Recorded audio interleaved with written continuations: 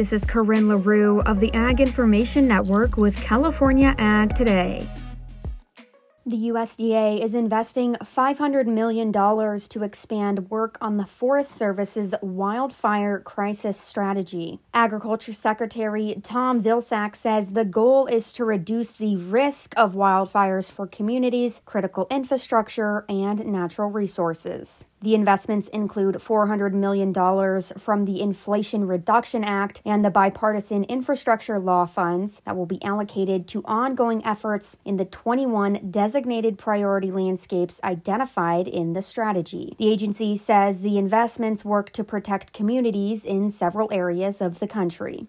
All told, the investments that we've made to date are providing greater security for 550 communities that interface with these forest areas. 1,800 watersheds and 2,500 miles of power lines are better protected and will be better protected as a result of the investments that we have made and will continue to make. Vilsack says the money they've spent to prevent wildfires has already exceeded the goals they set. With these resources, we have, over the course of the last several years, exceeded targets for treatment and hazardous fuel reduction. In fact, we had a record amount of acres treated and a record number of acres involved in prescribed fires. For California Ag Today, I'm Corinne LaRue with the Ag Information Network.